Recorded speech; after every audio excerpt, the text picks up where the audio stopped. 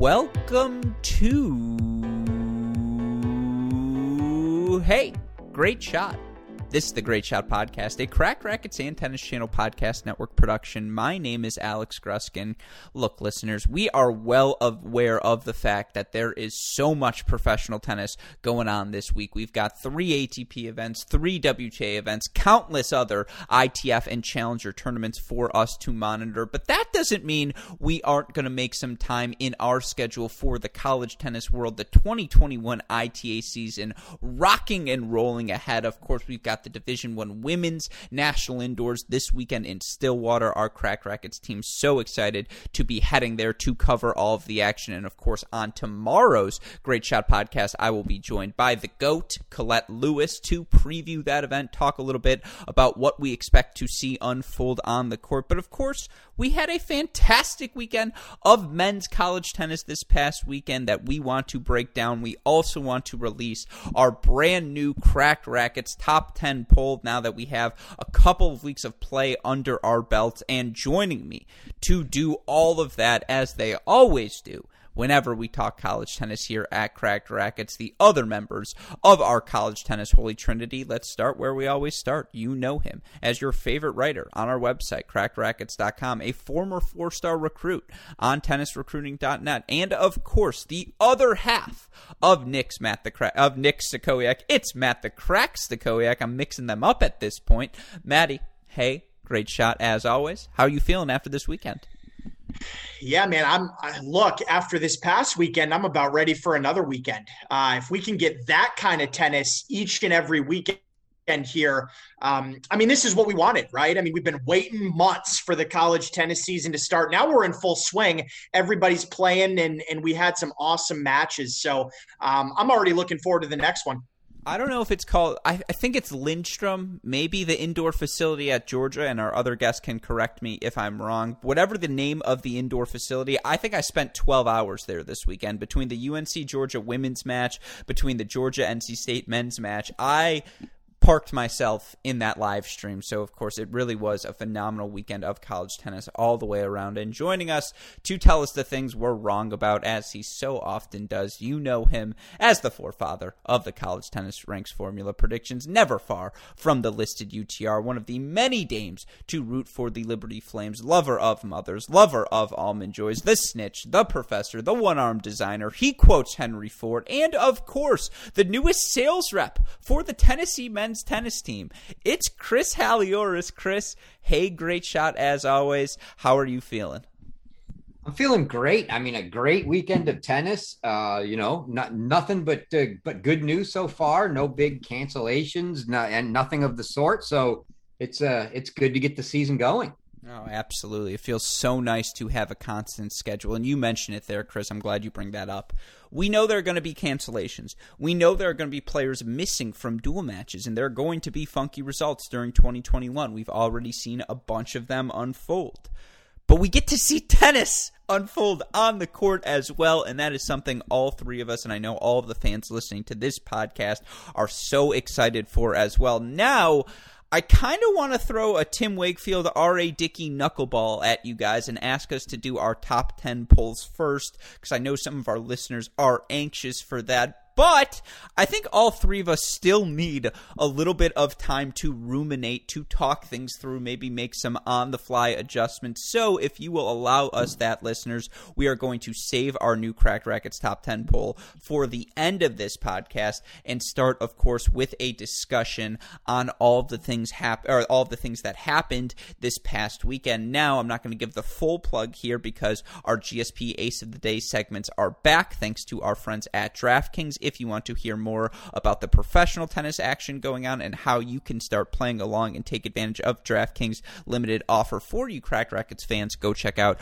our GSP Ace of the Day segments each and every afternoon. We're releasing them in the afternoon because, of course, the Play Down Under starting in the afternoon on the East Coast and into the evening, late into the night. But again, all of that covered on our GSP Ace of the Day and, of course, our mini break podcast. with that in mind, something I've been saving for this GSP, not covering on the mini break, is, of course, again, those fantastic results we saw this past weekend. So with that in mind, let's chat a little bit about it. And I think the place we have to start, fellas, is, of course, down in Texas, where we had, I don't know if it's quite an upset. I really don't know what to categorize these things as anymore, fellas, because you talk about all of these teams, where they're at entering the season. There are a lot of newcomers. There are a lot of teams still trying to work stuff out, yada, yada, yada. But we had a result on our hands, folks. TCU goes to Waco, knocks off the Baylor Bears 4-1. Maddie, they didn't just win this match. They won it after dropping the doubles point. They won a bunch of 3-set singles matches. They won at the top 2 singles positions. I mean, I want to give you the floor first because obviously this result means a little bit something to you. Does this result have more to do with Baylor or more to do with TCU? I think more to do with TCU. I think TCU's legit. I mean, they proved it here. We haven't even seen Jake Fernley yet this year. These guys are good. And again, I always talk, I got to see them. TCU every year. I always downplay them a little bit. But, I mean, this is the kind of result early in the season because, again, at kickoff weekend, I didn't really know. Again, they played Denver. They played Oklahoma. They got through easy. But I wanted to see him tested, and obviously on the road in Waco against Baylor, this Baylor team, I mean, that's really as big of a test as you can get. And, again, they dropped the doubles point, and you're thinking, okay, they're not winning 4 singles matches here. But it's funny, guys, this TCU team, as opposed to previous past TCU squads, this one really seems like well-suited for indoor play. I mean, guys like Luke Famba, Alistair Gray, I mean, they were tremendous. I mean, Sander, just banging the ball. Sander, all of these guys, really almost their whole team. Maybe you look at Paralak, a guy, maybe Juan Martin, and you think, okay, they're going to be a little bit better outdoors. But most of this team is really well suited for indoor play, which is, I think, one of the reasons why Coach Roditi elected to play the kickoff weekend indoors in Fort Worth. They showed that they're legit. I mean, I feel like they wanted this win a little bit more, I think, than Baylor did. And don't get me wrong, guys, Baylor played a match in Austin just the day before. I think there may have been a little bit of fatigue that crept in. I don't know, a little complacency there, but I mean, look, TCU's legit, and for Baylor, no big deal. I mean, it's an early season match. They're going to play TCU again probably multiple times. So, I mean, it's not the end of the world, but hopefully they learn something from this and they realize, okay, if we're going to play with these top teams, the UNCs, the USCs, the TCUs, we're going to have to bring our best tennis because if we don't, we'll go down. Yeah, and I appreciate you adding that piece of context to that as well, and we'll talk about it in a little bit. It is worth noting, Baylor, the day before, goes to Austin, beats Texas in what was a physical match. I know it says 4-1 on the score lines, but I believe 2, maybe 3. I think 3 of the matches had entered a third set. Of course, Texas took the doubles point from Baylor the day before. And look, I had the chance to speak with Coach Woodson, and he made very clear I wouldn't put my team in this sort of position if I didn't think this sort of experience would help them. And he, I think, made the comment of, the point of losing is to learn things. If we never lose, how are we going to learn? And my argument to that is, well, plenty of teams have gone undefeated and they seem to learn plenty. But, that's obviously a luxury. And you look at these teams, it's almost, Chris, it's almost they look in a mirror and they see one another. When you look at the top 3s for both Baylor and TCU, you think to yourself, I like it, I don't love it. When you look at the bottom 3, obviously for Baylor, you love it. And when you look at TCU, honestly, compared to the other teams across the country, you probably at a minimum really, really like it. But for Baylor to take the doubles point in this match, Chris, at the 2 and 3 position, their depth shining through, and then drop 5 first sets in singles. I mean, to Matt's point, I know Famba, Gray, Jung, 4 first sets in singles. I got that incorrect. You're right. I think it was 4 first sets. But 4 first sets in singles. And then, what was it 4? I see only Paralek lost the first set. Did Furman win the first set and it's just scored incorrectly here? That was the one I'm screwing up here. I apologize. Okay, thank you for the finger pointing. To those of you who can't see this, Maddie directing me in the background. Shout out to you, Maddie. But Chris, not to get lost here again, to Matt's point, indoors, this TCU team can absolutely fight. But to see them take 1, 2, 3, and 5, again, I want to pose that same question to you. Does this tell you more about TCU, or does this tell you more about Baylor? TCU for sure. I mean, I didn't learn much about Baylor here other than they're not going undefeated.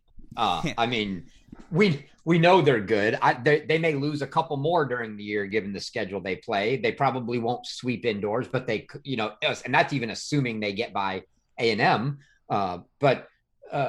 Yeah, we know they're good. They'll be around. This tells us for sure that a team like TCU can play with anybody, especially indoors, like Maddie said. And we said all along, right, that if you're going to beat this Baylor team, 1, 2, and 3 is where you have to take advantage up there. We didn't expect that you're going to be able to do it when losing doubles and then have to take 1, 2, 3 and still find another one. And in this case, it happened to just be Charlie Broome. And Charlie just wasn't, I didn't see all the match. I saw the end of the match. Maybe he was gassed. Maybe he's just not playing well. He wasn't on his game. Right. And he did not have his A game with him, and he lost. And that's going to happen to any player on any given day. And they caught him on the day it happened. And then they won at 1, 2, and 3. And like, they're suited. I mean, Famba, Boitan, they both hit bombs. Gray hits the ball a little harder than Soto. Sander hits the ball a little harder than Sven. I mean, they on the indoor courts, probably, if they're on their games, have the advantage up top. And they took advantage of that and closed out all 3 of those matches and did what they had to do and found one more. And, it looks like 4-1, but they were down breaks on the 2 remaining courts. So, that was looking like it was headed for a 4-3 match if Paralek didn't close that out 6-4 in the third. Yeah, and to your point, TCU had to run an inside straight to win this match after dropping doubles. But guess what? They did. And not every team in the country can do that. So just by virtue of proving you can do it once, that's obviously a huge confidence boost for this TCU team. And look, Chris, you and I were joking about this off mic. You could see the excitement in Coach Rodidi's face. He's doing the match video on the Baylor courts, the BU in the background. He was loving himself. He was absolutely in his element. Deservedly so, by the way, because this is an incredible win. But Maddie, to Chris's point, top 3. They win only one set in those top 3 courts. You look at the team of Franzen and Law, losses to Texas, losses to TCU, losses to Michigan. Those are all good teams, but that's the former number 1 team in the country, right? They're number 10 right now in the year, and I know Baylor still took the doubles point today, but you saw Sven, drop his first set and end up losing in 3, really struggle there as well.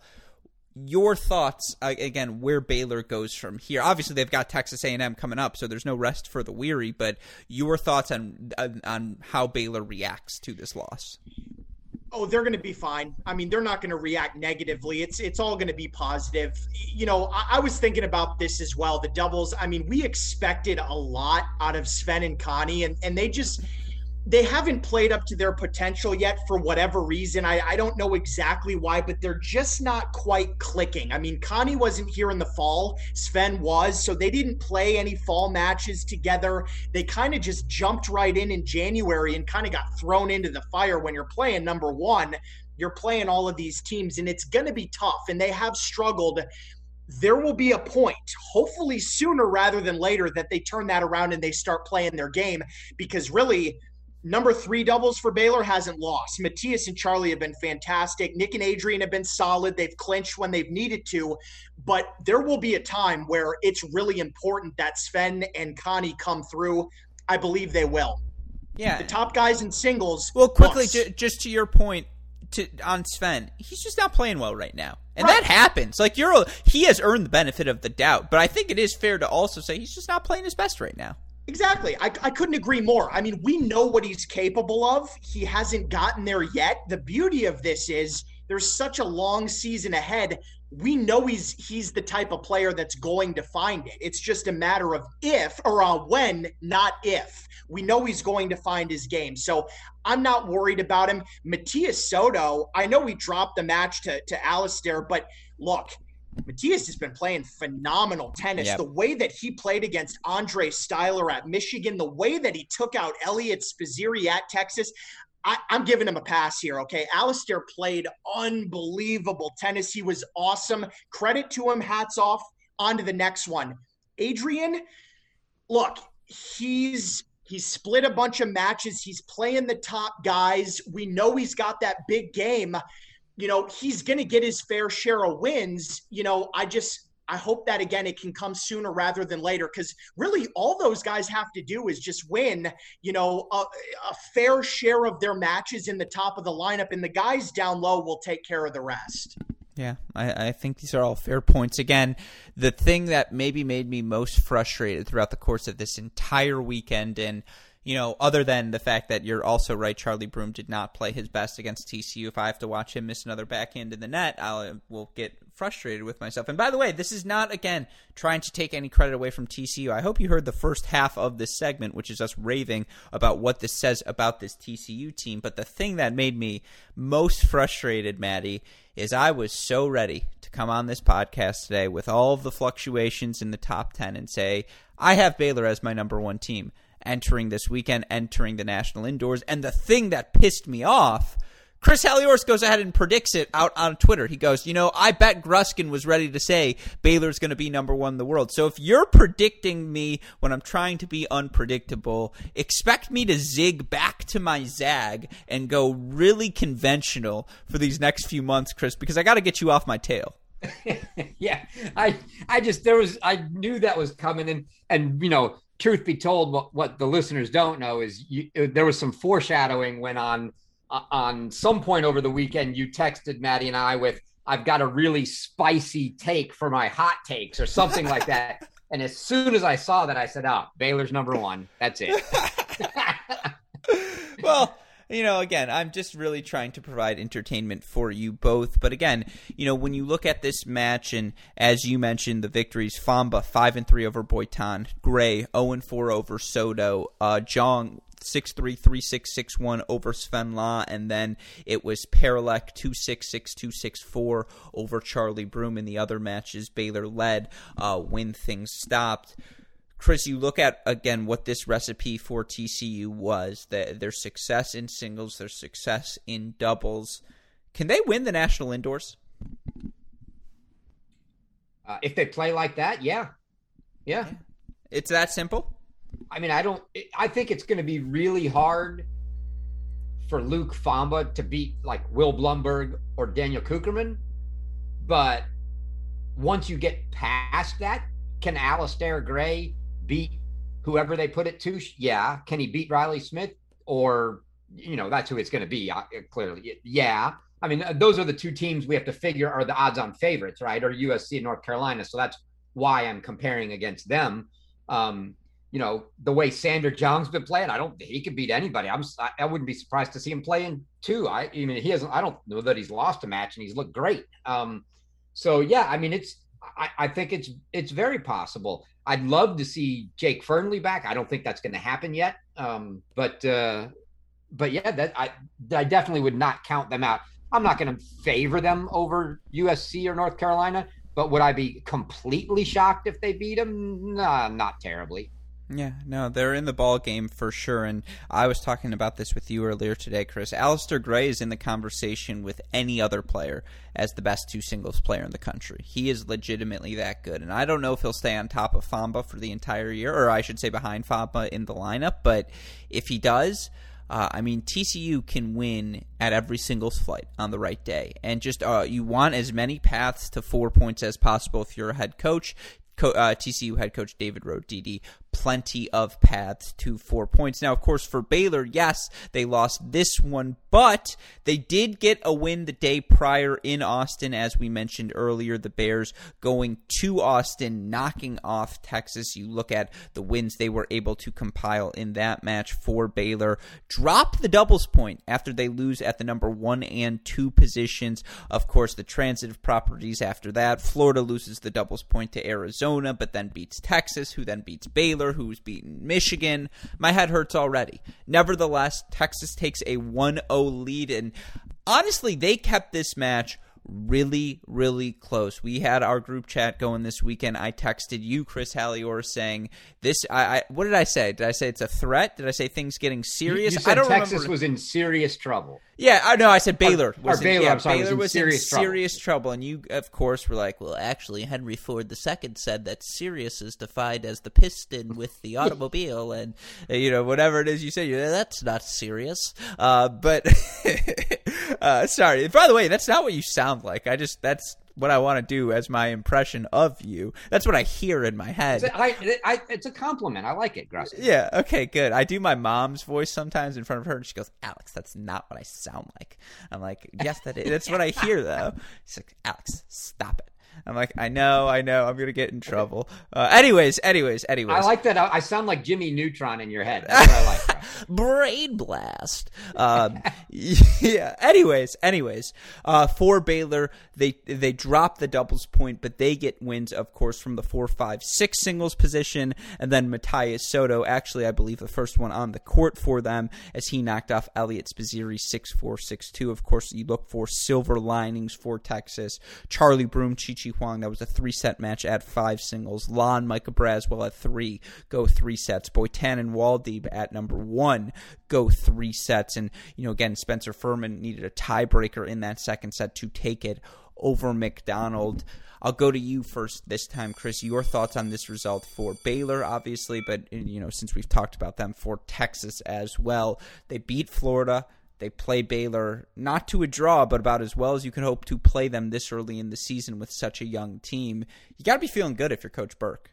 Yeah, I early to midway through the second set, I was probably feeling much better. They were up. I think it was Braswell, Chi, and even McDonald, all like break advantages and looked like they probably should have been able to do something with them that they couldn't. But yeah, they looked like they were right there, and they were in the match, and they took the doubles point. So obviously they're still not happy losing the match because they think they can win.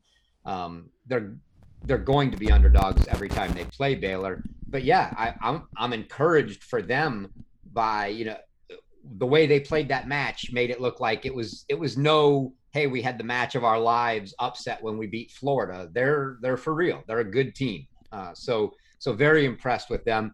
And really for Baylor, more of the same, exactly what we said, right? They win at 4-5-6. We're going to hear that all year long. They win at 4-5-6. So how do you beat them? You take doubles and you take 1, 2, 3, or, you have to steal one of 4-5-6, but getting much more than one of them will be a real feat. So yeah, Baylor did what they needed to do.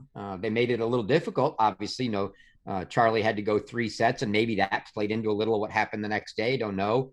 Boytan and Waldeeb were in a third, Braswell and La in a third. So a very, very tight match. Obviously could have been another 4-3 match.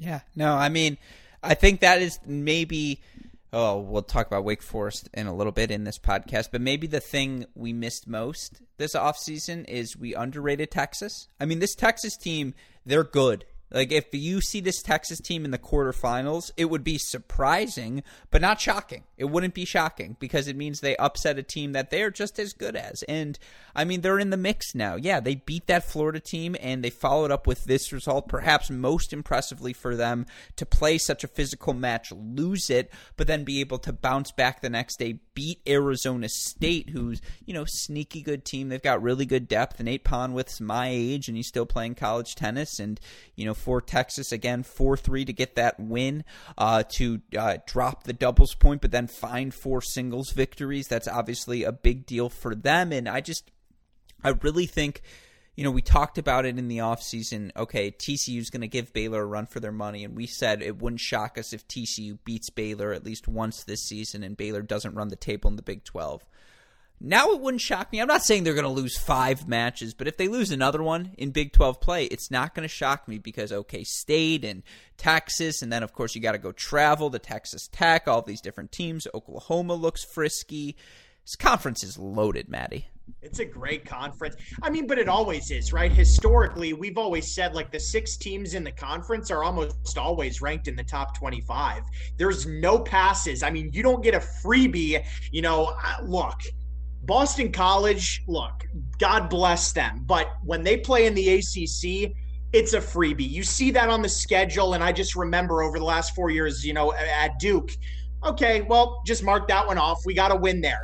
Everybody kind of looks at that as a freebie. You don't get that in the Big 12. All of these teams are legit, and I agree. I mean, Texas, we underrated them a little bit. They're a very good team. They are a very, very good team, better than what I thought they were going to be, and it's going to be fun to follow them throughout the rest of this season. Again, I don't know if they're going to finish at that upper echelon, top 5, top 8. Maybe they do crack that quarterfinal. I still wouldn't put them there, but it'll be close. I mean, they're going to be knocking on the door, and they can compete with anybody. So let's see how they do at indoors. I think this continues to solidify, and that's a good point, by the way, as well, Maddie. This team's going to get another shot to take a swing at the big wigs at the national indoors, but it confirms the fact that we really like this Texas team in 2022, 2023.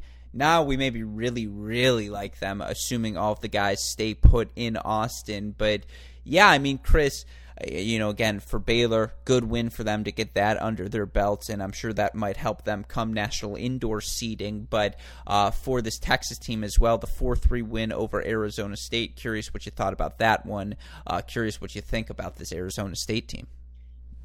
Yeah, Texas they escaped there, right? Arizona State they're the enigma that Arizona State has been for the last several years. I mean, they've got some players on the team that on any given day, you go, wow. I mean, there's some good talent there, but they're just not a team, if you will, that you don't get. You're not scared of the team. You might be scared of some individual matchups, and so it's really hard to figure them out. And they did that just in the past week. They go and they themselves escape with a 4-3 win over FAU. And then they go to Texas and play like they did there and really had Texas on their heels. So that's one where, that's where I get a little concerned for Texas, in that they stepped up maybe in some of the bigger matches and played well, but they let up a little bit probably in that one. But again, it's hard to figure. There's a lot of talent on that Arizona State team. They just never seem to put it together. But I think that's a little concerning. And I don't see Arizona State necessarily until they can prove otherwise doing a whole lot more than they've done the last couple of years. And that is, some really good matches and probably some real duds. Could they beat UCLA? Sure. Oh, they could. Yeah. I mean, they've got the talent to do it, and they will. They're going to pull off a match or two that they're not supposed to win just because they've got the talent. But then they're going to go, and at least they didn't drop the match to FAU, but they're going to play those matches like they played with FAU, where you go, how did they go 4-3 with Florida Atlantic and then, turn around and beat so-and-so out of the Pac-12? And you're going to go, go figure. And that's just the way it's going to be with them. No, that's half the fun, again, of college tennis. They've been an enigma ever since Steinberg decided to stay in Ann Arbor. But, of course, we look forward to seeing the Sun Devils compete throughout the season. Well, with that in mind, let's move now to our next 4-3 battle. And I apologize, Maddie, if I cut you off. If you have any final Arizona State thoughts, feel free to throw them in here. But I know you were locked in, Chris was locked in, all of us were locked in to the drama in Athens, Georgia, as the University of Georgia knocks off NC State 4-3. They survive dropping the doubles point and get 4 singles wins from Tyler Zink at 3 singles, Blake Kreuter at 4 singles, Trent Bride 7-5 in the third over Alexis Galarno at 1, and then, of course, it was Billy Rowe clinching the match 7-5 in the third for the Dogs over Robbie Turzak. Start with you, Maddie. You're our ACC correspondent. ACC alphabetically comes before SEC. I apologize, Chris, for that, but we'll start with you here. Your thoughts on this win for this young Georgia team? Oh, unbelievable match here, guys. I mean, this one I was glued the entire day. Fantastic dual match, and really, believe it or not, guys, I came out of this one encouraged for both teams. I really did. For NC State, I mean, they take the doubles point, which we expect them to be good at doubles. But again, against a team like Georgia, who we expect to be ranked very highly throughout the season, good result to take that doubles point.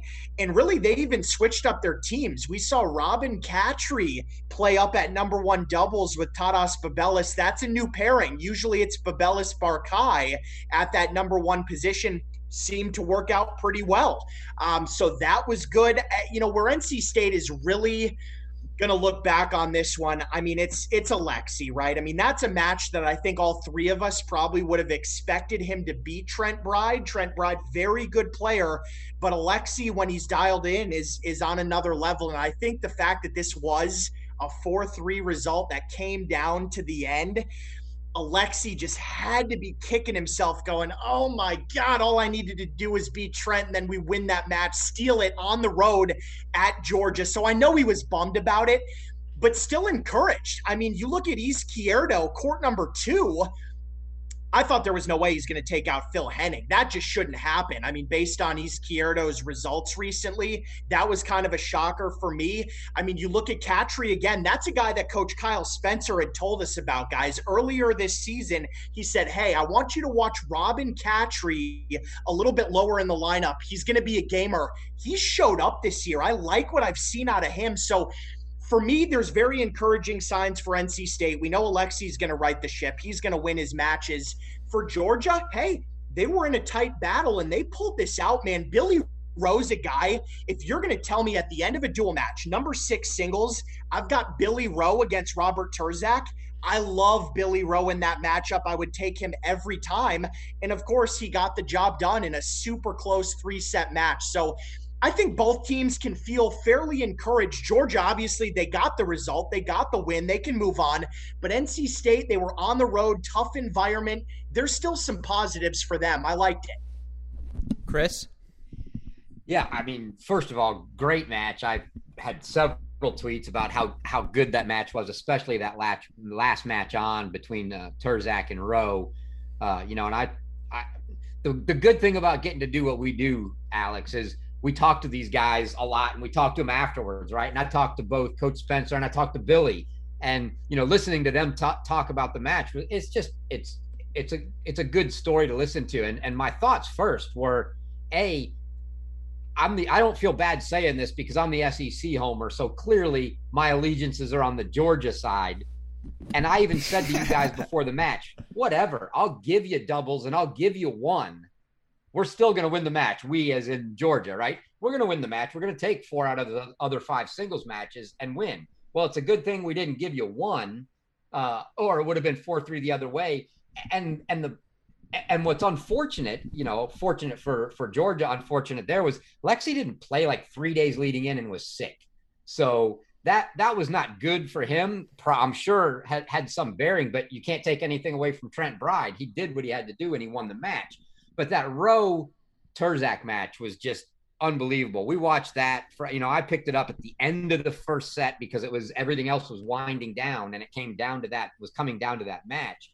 And, Billy kind of played really well the first set, got really defensive and complacent after that. Turzak started using the forehand, took him down. And then, just a super tight, 5-all third set when the match is on the line. You couldn't ask for anything more out of that. And I really thought Georgia was, they were in trouble when Billy was getting very defensive. Turzak looked like he was going to take it to him and put it away, but Billy found a way. I'm with Maddie. I was very encouraged for NC State by that because that's now on the road, not at home, for them, and they played them well. I'm encouraged for Georgia, but I'm also slightly concerned at the bottom of the lineup.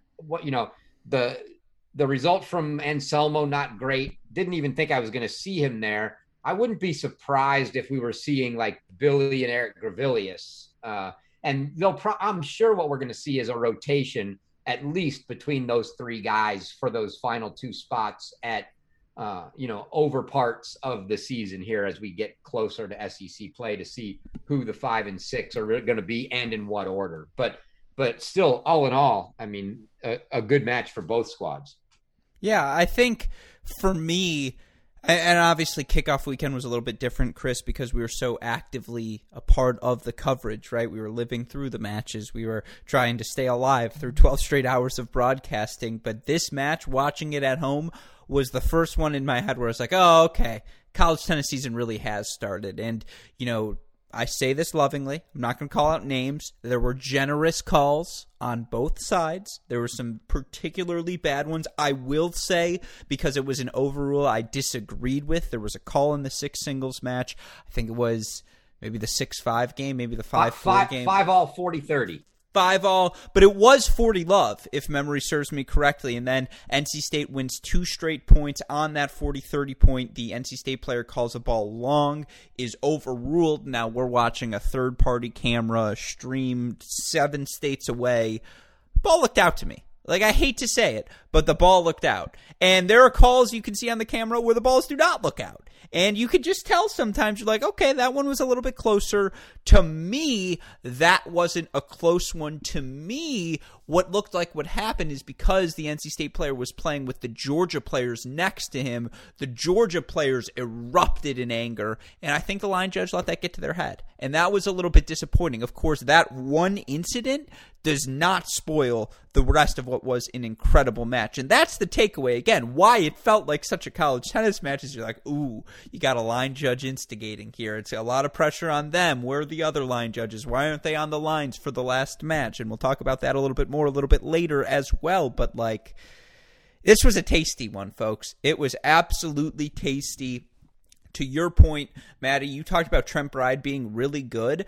I think it's about as perfect of a description as you can find. Trent Bride isn't great at anything, but he's really freaking good at everything. And so I agree with you, Maddie. Like, he closes the net really, really well too, but I was just the depth of Georgia for this young team. A lot to be excited about. You have your finger up, though, Maddie. What did I say wrong? Let me tell you one thing that Trent Bride is great at. And it's not going to be what you're thinking I'm going to say here. He's great at playing defense. Yeah. Really, he is a fantastic defender. I mean, you can be pushing him all over the court. His ability to get in and out of the corners, dig balls back with his backhand looks kind of funky sometimes, like he doesn't even follow through on it. I mean, he is able to play some fantastic defense. He is great at that. Yeah, that is fair. His movement is superb. It's sublime. And I do think he goes from defense to offense really well also. But, I think we were right about this Georgia team. Fringes, they're in the Texas tier. They're a year or two away. They're still really, really talented, but they're not quite where they're going to be when this core of Georgia reaches its peak, and they still have some lineup questions, as Chris was referring to as well. But again, this was a really, really fun 4-3 battle, another phenomenal 4-3 battle, a team that just cannot escape drama here early in the season, fellas. Wake Forest goes the distance in Winston-Salem with South Carolina. They end up escaping in that match, I believe, by a similar 4-3 scoreline. And in fact, you look for the Deacs in this one. They end up, of course, as they have so frequently over the past few seasons, drop the doubles points. Squire and Maciag losing to Rodriguez Thompson at 1. Ambrosi Nava dropping a decision to Samuel and Beasley at 2. They do end up coming back, though, and get a 7-6, 7-6 win from Squire at 1. They get a 3-set win from Nava at 2. Kungu, quick win for them, 2-2 at the number 6 position. And then it was Maciag providing point number 4. He wins 3-6, 6-3, 6-4. Maddie, I hate to say it, another thing we were wrong probably about this team, or at least until it seems like if they're ever going to have a full lineup again. But it's just, I hate to say it, we thought this Wake Forest team was competing for a national championship. Even if they have everyone available, I don't know if a national championship's in the cards for the Deacs this season. Yeah, it wouldn't appear so. I mean, I think that conversation may be over, guys. Obviously, without Barbotzer, that in and of itself right there is kind of a killer. But we got to remember one thing here as well. It's a 4-3 result for Wake, but South Carolina didn't have Lambling, their number 2 player, who's a really sneaky good player. I mean, this guy can play at a high level. He wasn't even there. He didn't play. I mean, he may have been there. He didn't play. I don't know. But yeah, again, just another one that they squeak out, guys. They lose the doubles point. I have a feeling that that's going to be the norm this year. I don't really see where they're going to get doubles points. I mean, Gruskin, you mentioned it. We didn't see Squire and Nava play together. That's the team that we thought for sure would be their number 1 doubles team. They're not even paired together. So I don't see them really winning a whole lot of dubs points, and then you go to singles and it's like, okay, it's just kind of a hodgepodge. I mean, Squire's really going to need to step up. He did beat Daniel Rodriguez, good match there, but I mean, then again, you have Sid Banthia playing 3. I mean, I don't like that. I like him at 6. I like him down low, but I don't like him playing in the top half of the lineup. I don't think that's going to work out very well. So yeah, I mean, Robert Maciag, guy who came from Duke. I mean, I know a little bit about him. Don't love it there. It's just, I don't know, guys. This Wake team just definitely has a lot of questions at this point, and I'm not feeling it for them right now. I need to see something change. Let me tell you what I was feeling, Maddie. Sid Banthia, match point, and he was up a break for the entirety of his second set against Toby Samuel. And by the way, credit where credit's due. Hey, great shot to Chris. We were talking about this match beforehand, and I was like, who did Banthia lose to? And he goes, what did he play? And I said, I think he played 3. And he goes, then it was probably Toby Samuel. And it is Toby Samuel. That's why he's our SEC correspondent. But Banthia up a break for the majority of the set, up 40-love, I think, in the 5-6 game, ends up going to a deuce point. Samuel drops this lob over his head, and as his finger goes up in the air to call it out, you could just see on Banthia's face, he's like, that ball was in, I'm going to get overruled, but I got to do it just in case. And he calls the ball out, and the chair umpire's just like, I swear, I'm again, I couldn't hear it through the camera, but I'm pretty sure the chair umpire goes, Sid, and he's like, yeah, I know. And so the match was over, and it was 2-5, Samuel gets the W. But Chris, again, from the South Carolina side, they play this Wake Forest team really, really close. Again, on the Wake Forest side, still so many questions remaining. At least we did get our first look at Squire, and let me tell you, can that boy hit the cover off of a tennis ball? But your thoughts on the Deacs, your thoughts on, of course, the Gamecocks as well. Yeah, for Wake Forest, I mean, a lot of trouble if we don't get to see, Taha Body at some point. Don't know why he's still not playing. Get Melios back into shape or form or whatever it is, because he's played, just not well. So I can't even fault Tony for not playing him. I'm sure he didn't deserve to play this weekend the way he played kickoff weekend. He wasn't one of the best 6 guys at the moment. So they've got to get those guys back in the lineup. And then Tachi, the freshman, I don't what's going on there. Is he just not ready, not as good as they thought he was going to be? Don't know, but I think they need all 3 of those guys in this lineup to push, like we said, down. If we take everything that was there from 3 down and push it down 3 spots, it starts to look much, much better. I'm fine with Squire, Nava, Melios, Maroney, Tachi, Body. Okay, I'm happy with that lineup. But when we're playing the rest of the guys that were, I'd rather see, like I said, like Maddie said, Banthia 6, fine. Maciag probably the 7th or 8th guy. But when you're relying on him at 4 or 5, you're in trouble. So it's I think until, like you said, until we see a lineup and don't know the reasons that some of the guys haven't played yet. We know Botzer's obviously not playing.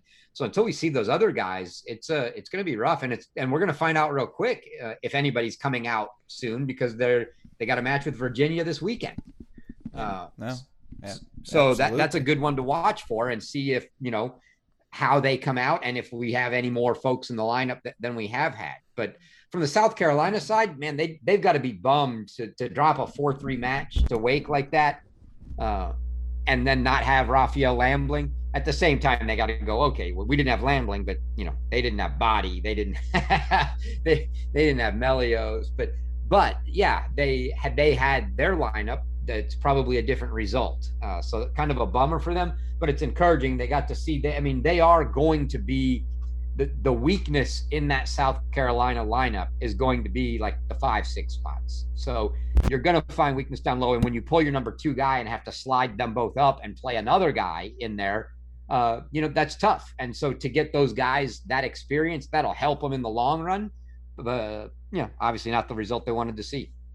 Mm-hmm. No, all of these things, fair points. Tony Bruschi gets creative, right? He'll find solutions there. Wake Forest is still going to be right there at the end of the season. They're going to be a completely different team in May than they are right now, but still looking for solutions. Certainly, again, that's a match at home indoors. That's a match you think they take care of business pretty easily on, but usually pretty easily, but No, again, I can't wait to hear. I think all of you listeners are going to enjoy hearing our latest edition of the Cracked Racquets Top 10 poll, because I imagine none of us will have Wake Forest in it. And, of course, they were our preseason number 2 team. So always funny when we get something so blatantly wrong. Can't wait for Brett Macy to point that out repeatedly as we enter the 2022 season.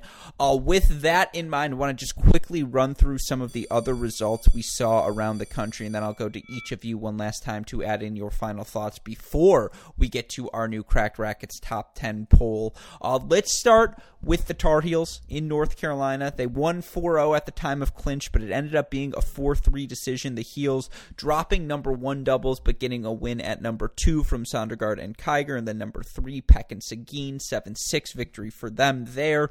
They also get victories at the number 1 position from Blumberg, number 3 position from Brian Cernock, and then in the end, Simon Sondergaard clinching with a 6-1, 6-4 victory at number 5. But for the Heels, they're still struggling at the bottom of the lineup. Zap loses a 3-set match. It was a 3rd-set breaker, so you can kind of throw that out. But, again, you think Virginia Tech at home, that's a match North Carolina should probably be winning 7-0. Peck ends up retiring in his 2nd set. Seguin drops a 3rd-set breaker. So, again, that felt notable. Also had University of Florida playing once again, change in their lineup. You see Bicknell up to 5, Shelton to 6. You also see the Gators taking the doubles point and then getting wins at 2, 3, 5, and 6 to get the victory in that match. Of course, your other upsets on the weekend. University of Memphis, 4-3 over the University of Mississippi. I'm sure Chris will have thoughts on that one, so I'll leave that for him. Also, SMU, 4-3 victory over the University of Oklahoma. Of course, a little bit of controversy at the end of that match as you had a spicy line call that, of course, did have a line judge right on the line, but we can discuss its merits, I suppose, in a moment as well. I will save my 4-3 result of the week for after I hear your takes, but let's start with you, Maddie. Your thoughts, again, on the rest of the weekend's action. Yeah, I'm not too worried about North Carolina yet. We haven't seen Rinky Hijikata, so that's obviously a very important piece of their lineup that we haven't seen yet, and he'll push some guys down. I know the result looked close, 4-3, but I think they'll be fine. We'll see when they get to indoors. The upsets were definitely interesting. You mentioned Memphis over Ole Miss, kind of interesting there. SMU over Oklahoma. I mean, these are close, tight results that come down to one match, 3 setters. I mean, it can go either way. If you're the favorite, right? If you're Oklahoma, you can't let it get to that point where it comes down to that court 1 match against SMU. If you're Ole Miss, you really just don't want to let it come down. I believe it was court number 4 was the final match there, and you can't let it get to that point because all of a sudden, all eyes are on you, right? Everybody's watching. The teams are out on the courts. Everybody's watching. I mean, it's a different type of environment. Yeah, that's where upsets are going to happen. So, we're going to see more of these throughout the season. But credit to those schools, man. SMU, Memphis, they roll in and, take out some, fairly top programs. That was fun to see. No, absolutely. Chris, your thoughts? Yeah, I mean, I'm not worried about North Carolina. That like Maddie said, they'll take care of their business. I think for me, a lot of the more fun action the rest of the weekend was in some of those other matches, if you will, that were outside and kind of some of the ones that we don't maybe get to talk about a lot. You mentioned the Memphis match. You mentioned the LSU match. I'll go back to kind of our non-Power 5 schools that I'm going to want to talk about some every week. First D1 win for Bellarmine this week over Southern Indiana. So hats off. Quickly, before you get too deep into this, you're right. I screwed up. We didn't introduce Chris's Corner. Westoff, give me that Chris's Corner sound effect. Chris, take the floor. All right, yeah. So as I said, the Bellarmine Knights, their first D1 win. They just became D1 this year. Doesn't hurt that they're right here in Louisville, and I might actually get to see them if we're ever allowed to have fans at tennis matches again. And they have an assistant coach from Mississippi State in Noah Tippin. But yeah, they go to Southern Indiana, get their first D1 win. So props to them. And then a couple of of matches between some really interesting, some of the top non-Power 5 schools this year.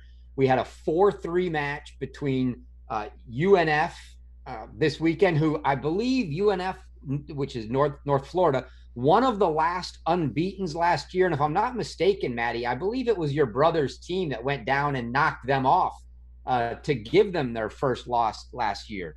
But North Florida beats Georgia Southern, another good school, 4-3. So that's a good match between two good non-Power 5 schools.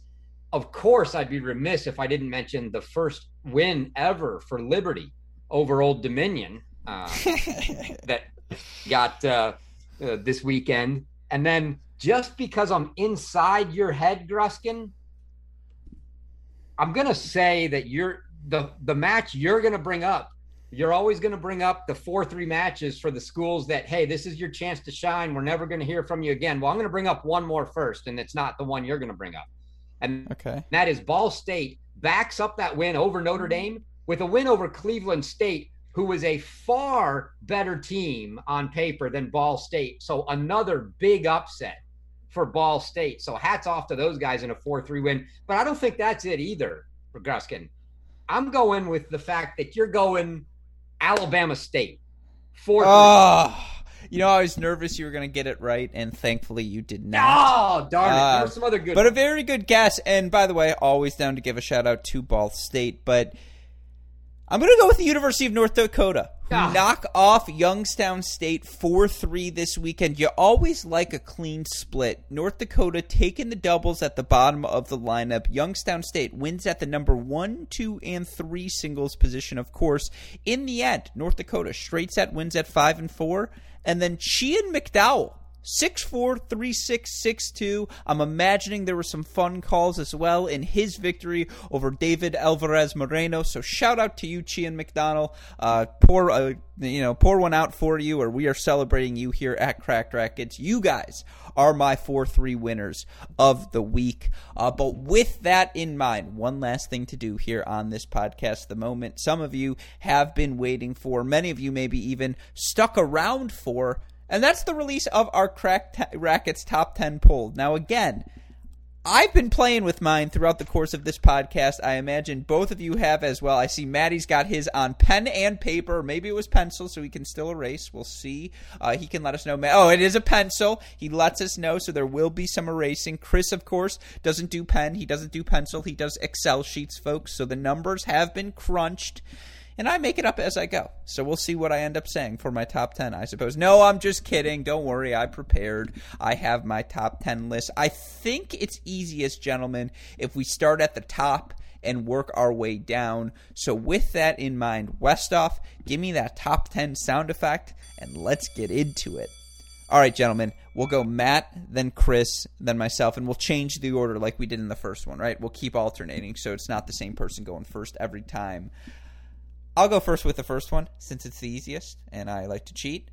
I still have UNC at number 1. To your guys' point, we haven't seen Rinke yet, and yeah, they haven't looked great at the bottom of the lineup, but everything we thought about them going into the season has been confirmed. They've got Will, they've got Cernak seems to have taken a jump this season. Of course, Ben Seguin, Kiger, Sondergaard, Zapp, Rinke, all still waiting to find their form. I still have them number 1. Maddie, you agree? I do agree. I have not moved North Carolina from the number 1 position. They were our preseason number 1 on our rankings. And I mean, at this point, I have no reason to change that pick. So North Carolina remains at number 1 for me. Chris? Yeah, ditto. Haven't lost. Still no Rinke. Can't move him out of the 1 spot. Yep, I'm sorry, Coach Macy. Please send all inquiries to Chris. But all right, number 2. Maddie, I'll let you go first. Who do you have in that 2 spot? All right. Well, Coach Macy, I have USC in the number 2 spot. We had them, what do we have them preseason number 5 on our rankings, I believe. I have them up to 2 right now. I don't have a reason not to really have them there. They got through the kickoff weekend. I would still like to see them play, a few more matches just to really solidify that top 2 spot. But as of right now, I'm not comfortable removing them from number 2, so I've got them at number 2. If I didn't like UNC so much, they would be my number 1 team. Spoiler, I apologize here. I have USC at number 2 as well. I imagine you do as well, Chris, because it's hard to pick anyone else at this point. Well, I had USC there to start with. I mean, it took you guys getting Wake, Baylor, and Ohio State to lose to bump them up 3 spots. So, you're right. So yeah, we all. I think we agree that we're all there. We're all there with USC at 2. Good. There's balance in the world. Well, now things get funky. Chris, your number 3 team. I think you and I are going to agree here. I think we're all 3 going to agree. There's no way I can only make a case for 2 teams, and Stanford hasn't played a match yet, so it's TCU. I think he said it perfectly. That is my number 3 team, Maddie. It is my number 3 team as well. That win over Baylor on the road put them up there for me. Unanimity in the top 3, a rare thing here at Cracked Racquets. All right, number 4. It's my turn to go first. Still going to stay a little spicy. You can't tell me Baylor wasn't right there in that match. And you just look at what they've accomplished. They beat Michigan. They beat Texas on the road. The next day, they were right there with TCU. 2 points go differently. They end up winning that match 4-3. I'm not going to disqualify them for playing tennis matches, and it wasn't a bad loss. TCU played really, really well. They were our number 6 team heading into the season, so I don't feel any differently about Baylor than I did heading into the season. They're my number 4 team. Maddie, you're shaking your head. I think you agree. I do. Yeah, I've got them at number 4 right now. I mean, I can't really penalize them too much for that loss to TCU, right? We have them at number 3. TCU's our number 3 team. So a loss to them isn't killer. I still really like Baylor. Yeah, I think they're number 4, no doubt. Yeah, good call. Well then, Chris, your number 4 team? Yeah, this is getting pretty boring. So I also have Baylor at number 4. And as I mentioned we're going to agree before, on 5 too. Yeah, the only other team that I said you probably could have made a case for was Stanford. And I'll say this: A, Stanford hasn't played a match yet. And B, I have realized, Gruskin, that I get really high on teams that have really good recruiting classes and freshmen coming in, or just have something going for them. And I'm always a year early, right? 2 years ago, I was all over USC, and you guys made fun of me. I was a year early, and last year USC wins indoors. Last year, I was all over TCU. You guys made fun of me. Now TCU's on fire. This year, I was all about Stanford. Okay, I'm probably a year early. Yeah, that's a really good point, Chris, and I'm sad I didn't steal it from you. You are a year early with many of the things that you do, but I suppose, you were in on GameStop from the get-go. You were ready last year for the big GameStop purge, so not surprised that you're ready, I suppose, to be all in on Stanford a year early. Speaking of the Cardinal, I feel like we probably all have them at number 5, correct, right? We're not going to penalize them for the fact that they didn't have a season yet, or at least I'm not going to penalize them. Chris, who is your number 5 team? I do have Stanford at number 5. That's the problem. We spend too much time together. Maddie, you look like you have something different. Are we about to diverge for the first time? We certainly are. I do not have Stanford at number 5 because they haven't played yet. I don't want to say that I'm penalizing them, but it's just I can't penalize other teams for actually playing matches and me being able to see them. So I have Texas A&M at number 5. Interesting you go with Texas A&M because, of course, Texas A&M, who I don't want to punish for not getting to play Baylor already, I have as number 6. They are right there on the outside for me, and obviously if they beat Baylor here this weekend, they'll get the chance to move up, but I get why you say that about them. Again, they looked fine. They haven't done anything for us to punish our thoughts about them heading into the season. I think we had them preseason number 7. Chris, who is your number? We obviously have our number 5. Who is your number 6 team? Texas A&M. Oh, we are the same through the tops. I'm terrified here. Chris, if all 10 of ours are the same, then one of us probably has to leave the show moving forward. We'll discuss. Again, I'm fine. I'm fine if it's me, but we'll have to. There's no way it is unless you've done the zag because I'm in your head and you've gone back to normal. Dude, you're not in my head. Let's go play right now. 0-0. You only have one shoulder, so I better win 0-0. All right, Maddie, your number 16. All right, boys. Let me clear my throat here. This is where things get really spicy. Towards the back half, throw a dart at the board. Number 6. and I'm kind of questioning this as I say this, but I wrote it down. I'm not going to diverge for what I have on the piece of paper if here. he says Virginia, he's off the show. No. I have Texas at number 6. No, okay? don't blush. I have them number 7, Maddie. So I think, and we underrated them. Look, they beat Florida. They're going to national indoors. They played Baylor well. They came back the next day and beat ASU. I do like this Texas team. Now, I'm not saying that they're going to stay there all year. Who knows? We get, another week or two from now, and this could all be changed. But right now, I've got the Texas Longhorns as my number 6 team. Yeah, they're not my number 7 for all the reasons you stated. This doesn't mean they're going to end number 7. Right now, I have teams like Ohio State ranked below them, who I think they are going to get back above them. And, again, there are all of these teams out there who are really, really talented as well, and even a little bit more experienced, who maybe just haven't played their best yet. But based on what they've done so far, they've got talent. They've got so much talent. And they've got a bunch of recipes to 4 points in each match as well, and I really like that. And they've gotten the results. Wow. Yeah, absolutely. Why, Chris, are we 7 up, 7 down? Do you also have Texas? No, spoiler alert. I don't even have Texas in the top 10. Oh, now we're talking. Now we're talking. Okay, good. Now the fun. I hope you all skip through the first hour of the show. I have Texas at number 11. So then who's your number 7 team? Man. Yeah, that's harsh. That is harsh. I dropped Michigan out of my top 10 for them. Number 7 for you, Chris? Ohio State. Okay, I get to them later. I don't want to spoil it yet. Make the case for the Buckeyes here. I mean, yeah, they lost. They lost the match to Virginia. Obviously, they've been around a long time. Virtually the same team. It's one loss. I'm not going to drop them from wherever where we had them, wherever that was, 3, 4, all the way outside the top 10. I still think that if you tell me today they're going to go play the teams that I've got below them indoors, other than the fact that Virginia beat them, and I'll take my chances if they play again. I still like Ohio State there, so I got to leave them there. I just think that's a little high for Ohio State, and I was trying to be consistent. I wanted TCU above Baylor, Texas above Florida, A&M, not punished as well, and I have Virginia above Ohio State as well, so I will get to where I have them exactly in my top 10. I believe we're playing catch-up now, so Chris's number 7 team, the Buckeyes. Maddie, your number 7 team? The Stanford Cardinal. There we go. So you did keep them in your top 10. Absolutely, I kept them in the top 10. There's no question about it, but I'm not going to put them in the top 5 right now.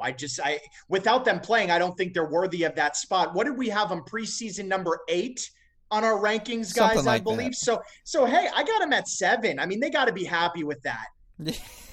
I'll text Coach Goldstein and ask if he's happy with it or not after the show. They haven't played. No, I agree with you. Maddie. It's a totally fair point. So now we're on number 8.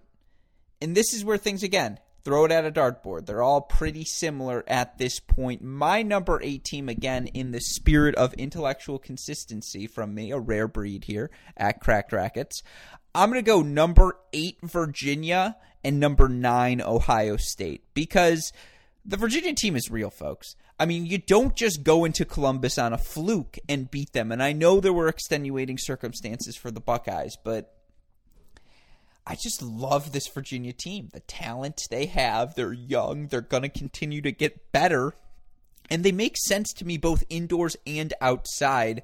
I think they're a legitimate top 10 quality team. They have the win of the season right now. Well, probably the second best win of the season.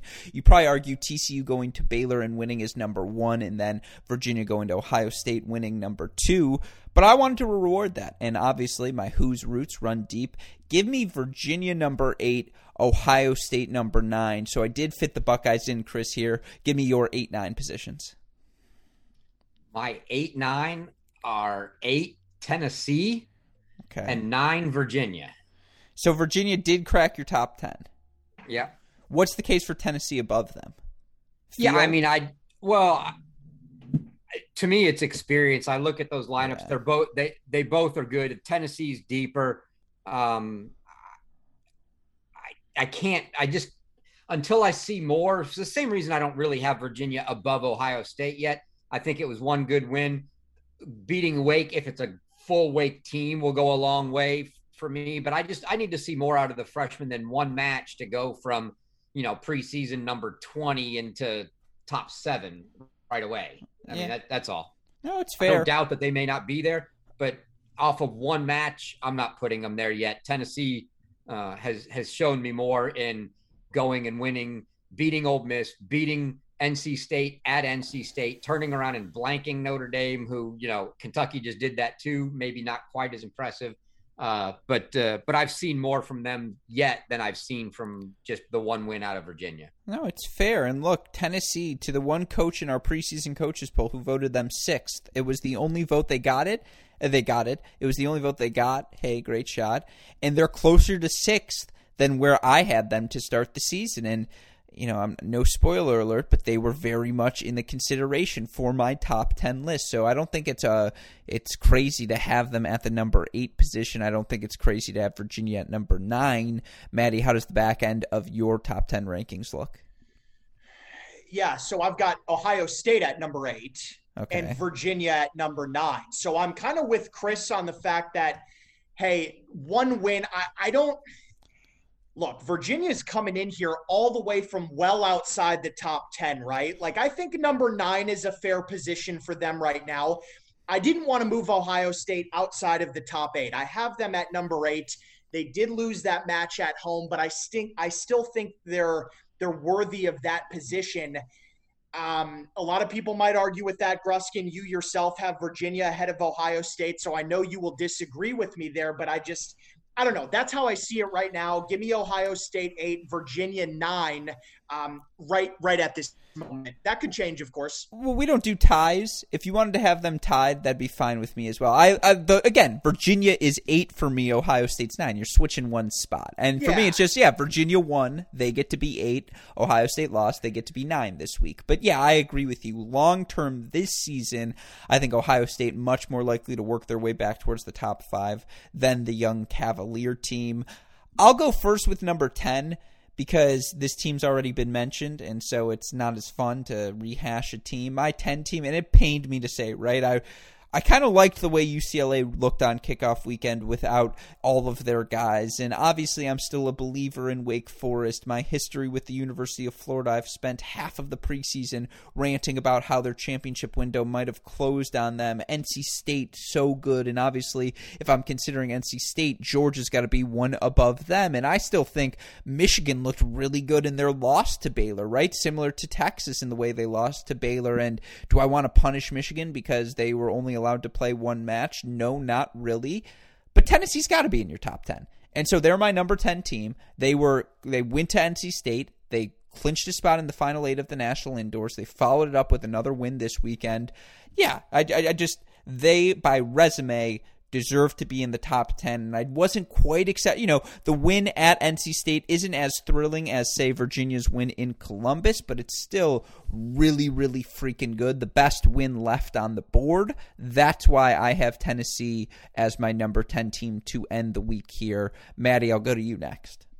Yeah, I don't. I have Georgia as my number 10 team. And I would have had Tennessee, but it was the win over NC State just in that fashion. The way that they won that match last weekend, I just really enjoyed that match. And so for me, what do we have? Georgia preseason number 11 on our list. And I kind of have them move, Wake Forest is now out of there, and I kind of bumped Georgia up to 10. If I had another spot here, Tennessee would be right behind them at number 11 in my rankings. So tough call there. But for me, right now, I'm going to lean Georgia at my number 10 spot.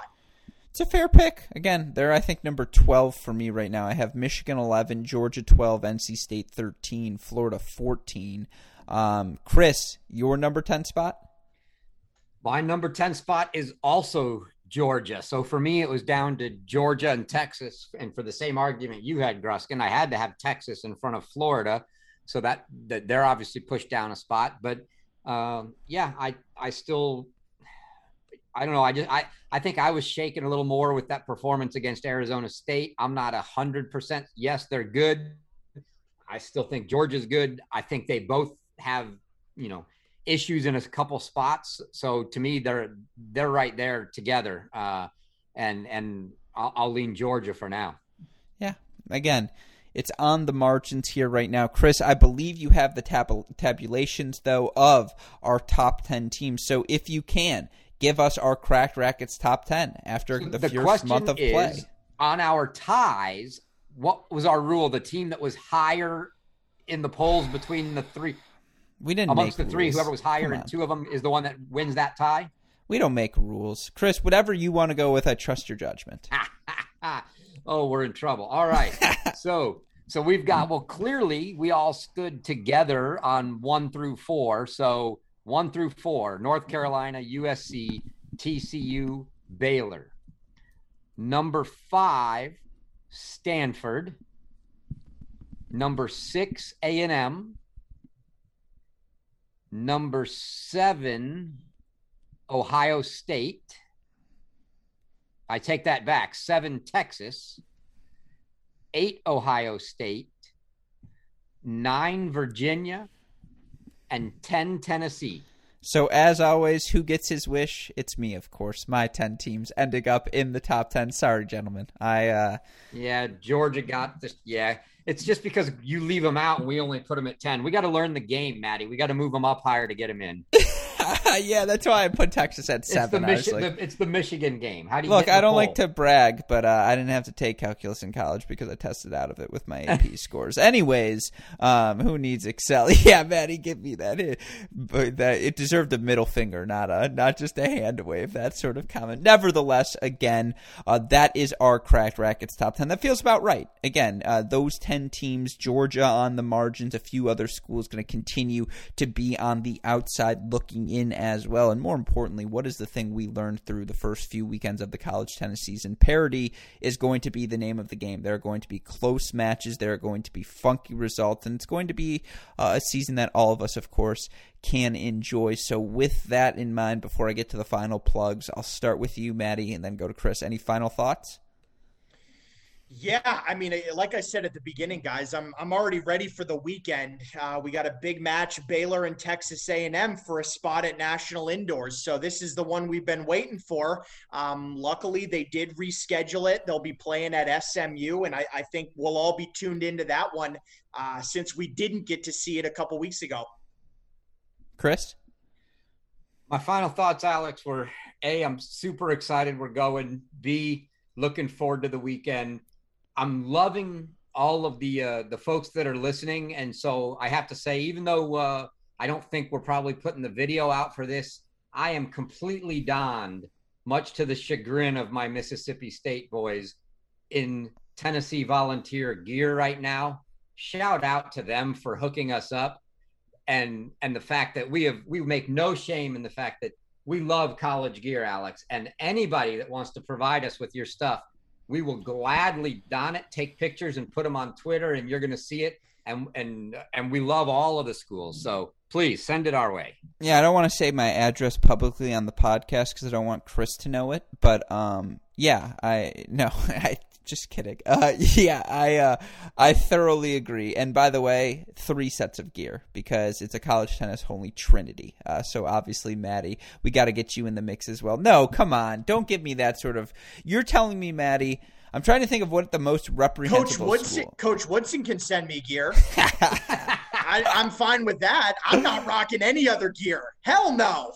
Oh, we'll see if we can get you to change. I love it. Well, then, with that in mind, of course, if you have missed any of our coverage of anything college tennis related, you can find it all on our website, crackrackets.com. Of course, again, our team will be live in Stillwater this weekend for the Women's D1 National Indoors. I believe I will be in Champaign for the Men's National Indoors the following weekend as well. And, of course, Colette Lewis joining me tomorrow. You guys will join me next week to preview that event. Plenty of fun college tennis content coming on the horizon here at Cracked Racquets. Of course, a shout out as always to our super producer Daniel Westoff for the of any job he does day in, day out. There was a big technical glitch in the middle of this podcast. None of you listeners going to know about that because he does the best work in the business day in, day out, making all of our content possible. Of course, a shout out to our friends at DraftKings as well to learn more about all of the action and to take advantage of it all. Just go to dkng.co/cracked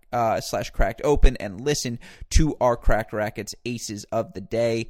Of course, with that in mind, for our wonderful co-hosts, Matt Stakoyak, Chris Halliors, our super producers, Max Fleeger and Daniel Westoff, our friends at DraftKings, and all of us here at both Cracked Rackets and the Tennis Channel Podcast Network. I'm your host, Alex Gruskin. Gentlemen, what do we tell our listeners? Hey, Hey, great shot. And we will see you all next time. Thanks, everyone.